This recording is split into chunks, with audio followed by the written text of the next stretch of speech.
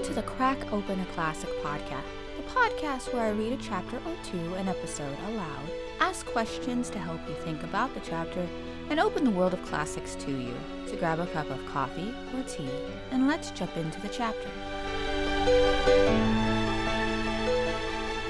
Chapter 15, A Written Invitation. The next day, the 9th of November, I awakened after having slept for 12 hours. Conseil came, in accordance with his wont, to ask whether Monsieur had a good night, and to offer his services. He had left his Canadian friend sleeping so soundly that one would have thought he had never done anything else in his life. I let Conseil babble on as he pleased, without bothering to answer him. I was preoccupied with the absence of Captain Nemo, who had not appeared during our session the day before, and whom I hoped to see that day. I put on my garments made of byssus. This fabric had more than once aroused Conseil's curiosity. I explained to him that the fabric was made from the glossy, silky threads with which certain mollusk-like animals had plentiful on the coast of the Mediterranean attached themselves to the rocks. Formerly beautiful material had been made from these silky threads. A cloth which was both soft and warm, and used for making stockings and gloves. The crew of the Nautilus used this fabric to clothe themselves, and had no need for cotton plants, sheep, or silkworms. When I had dressed, I went to the big saloon. It was deserted. I immersed myself immediately in the study of the treasures of conchology displayed in the glass cases.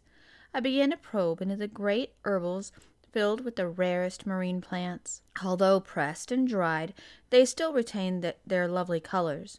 Among these precious hydrophytes, I found whorled cladostaphae, peacock patinae, caulerpae, shaped like vine leaves, graniferous calathemnion, delicate kermiaceae, and scarlet tints, fan-shaped agars, Adicetobularia, resembling pressed mushrooms, formerly considered to be zoophytes, a complete series of algae. The whole day went by without my being honored by a visit from Captain Nemo. The panels of the saloon remained closed. Perhaps they did not want us to be surfeited with these beautiful sights of the sea. The direction of the Nautilus remained at east-northeast, her speed at 12 miles, and her depth between 150 and 180 feet. The next day, the 10th of November, I continued to be left alone in solitude. I saw no member of the crew. Ned and Conseil spent the greater part of the day with me.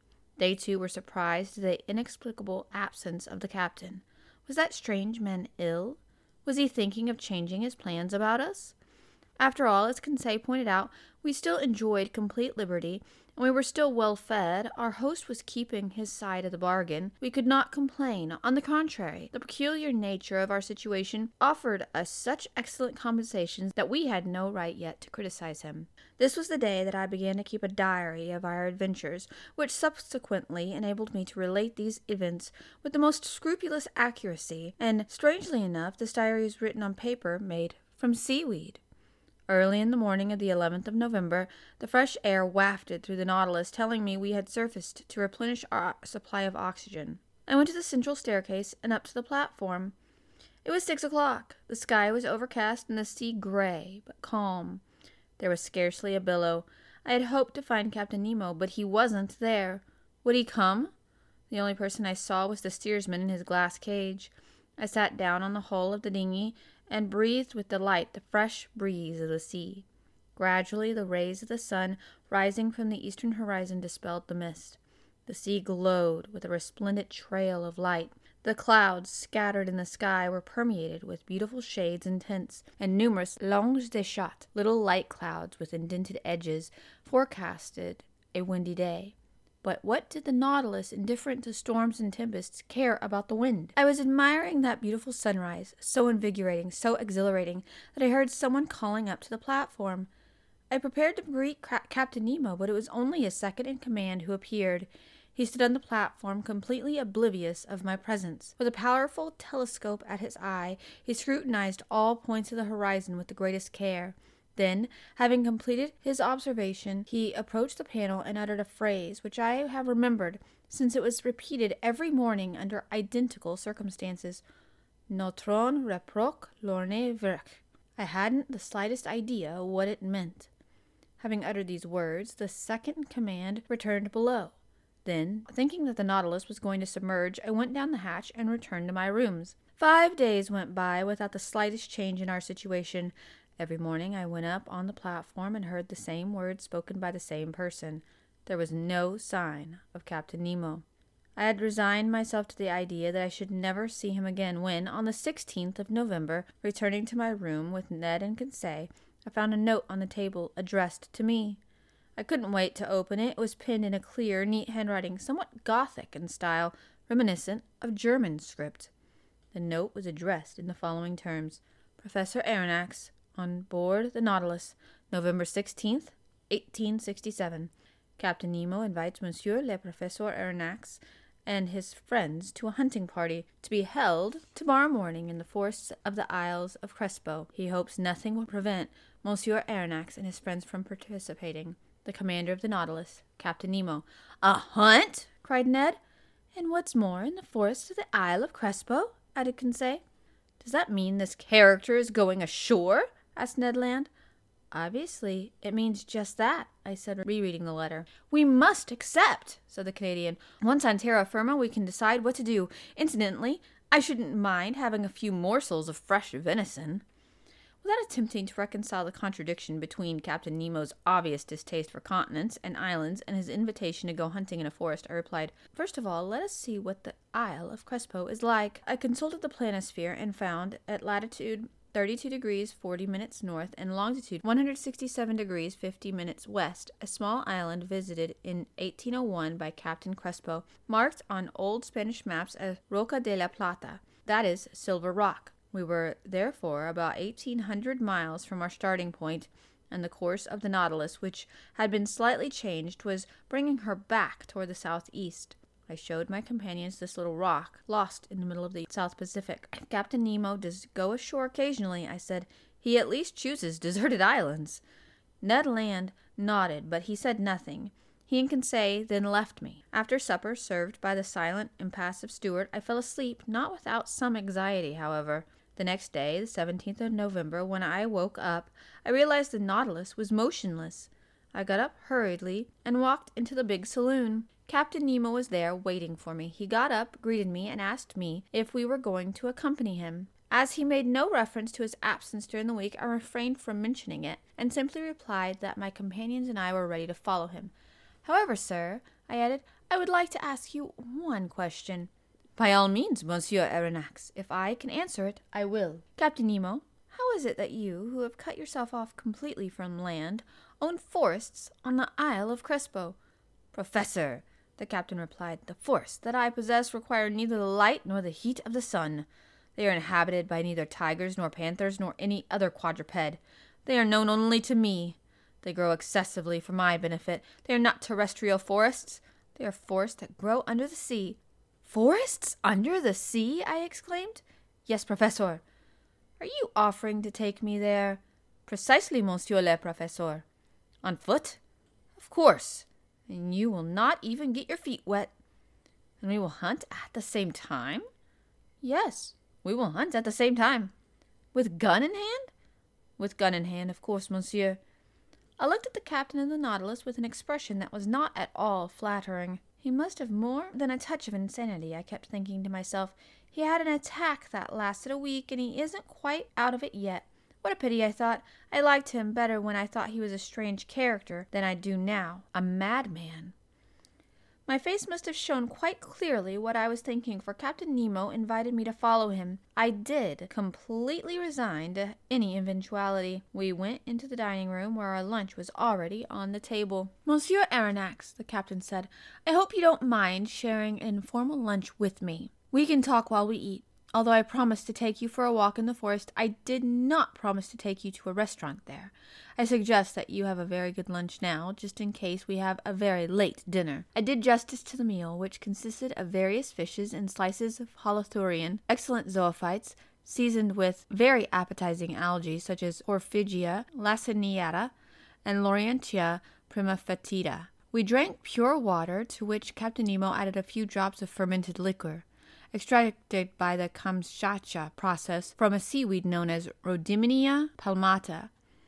Captain Nemo ate his lunch without uttering a word, and then continued. Monsieur le Professeur, when I suggested that we go hunting in my forests of Crespo, you thought that I was contradicting myself. When I told you that these were submerged forests, you thought I was mad. Professor, one must never judge men too lightly. But, Captain, believe me, be kind enough to listen to me and see whether you are justified in thinking me mad or accusing me of contradicting myself. I am listening. You know as well as I do, Professor, that men can live underwater provided he can carry with him a sufficient supply of breathable air. While working underwater, a workman wears a waterproof garment, his head in a metal helmet, and he receives air from the outside by means of pumps equipped with proper controls.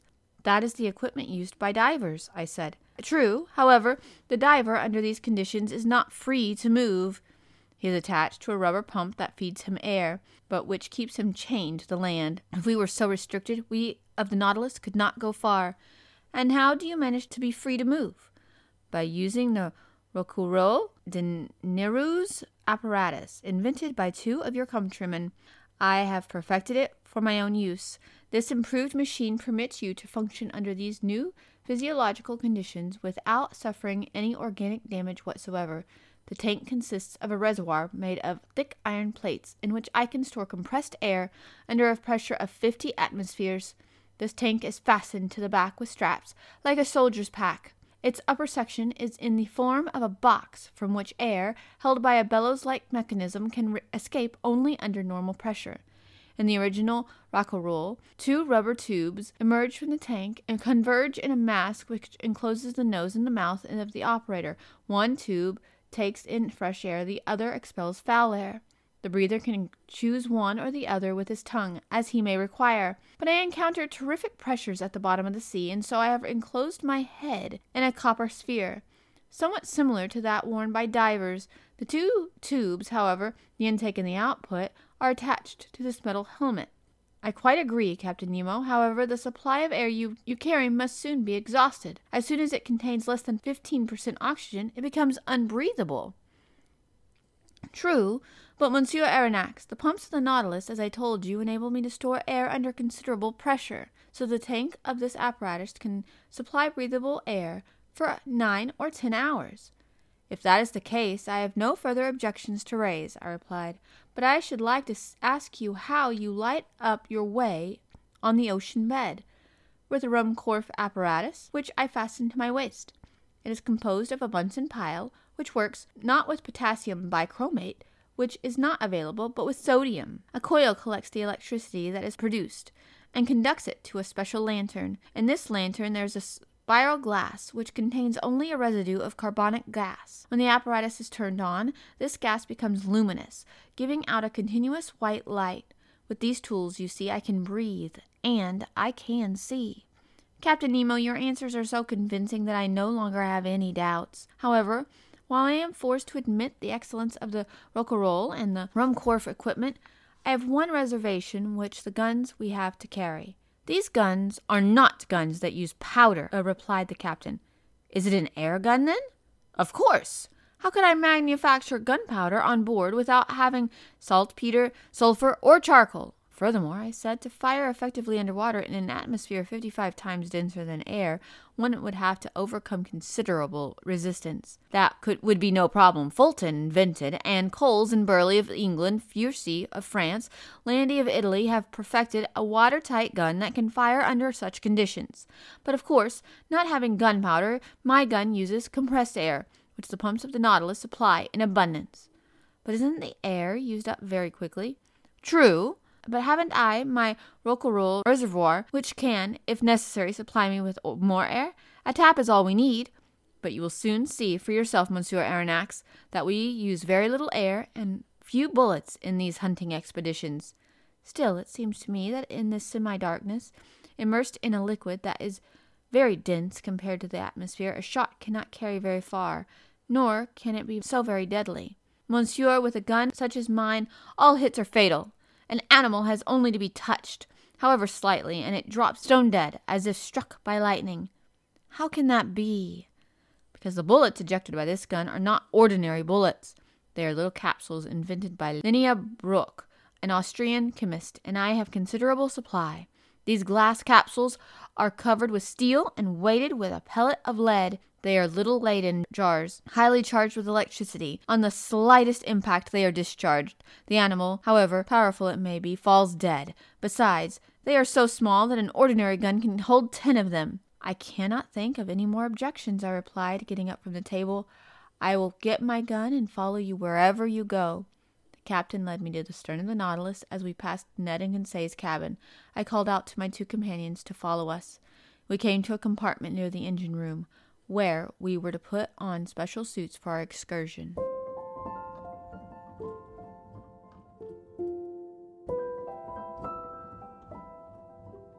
Questions to consider after reading.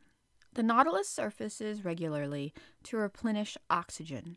Professor Aronnax visits the platform to see the sun and sky each time. Why do you think he does this? What language or nationality do you think the second in command is? Do you think it's the same as Captain Nemo? Nemo explains that the hunt will be underwater in diving gear. How is the gear different from what we use now? Look up diving gear in the 1800s and compare the differences to Verne's imagination. Do you think Captain Nemo is a madman?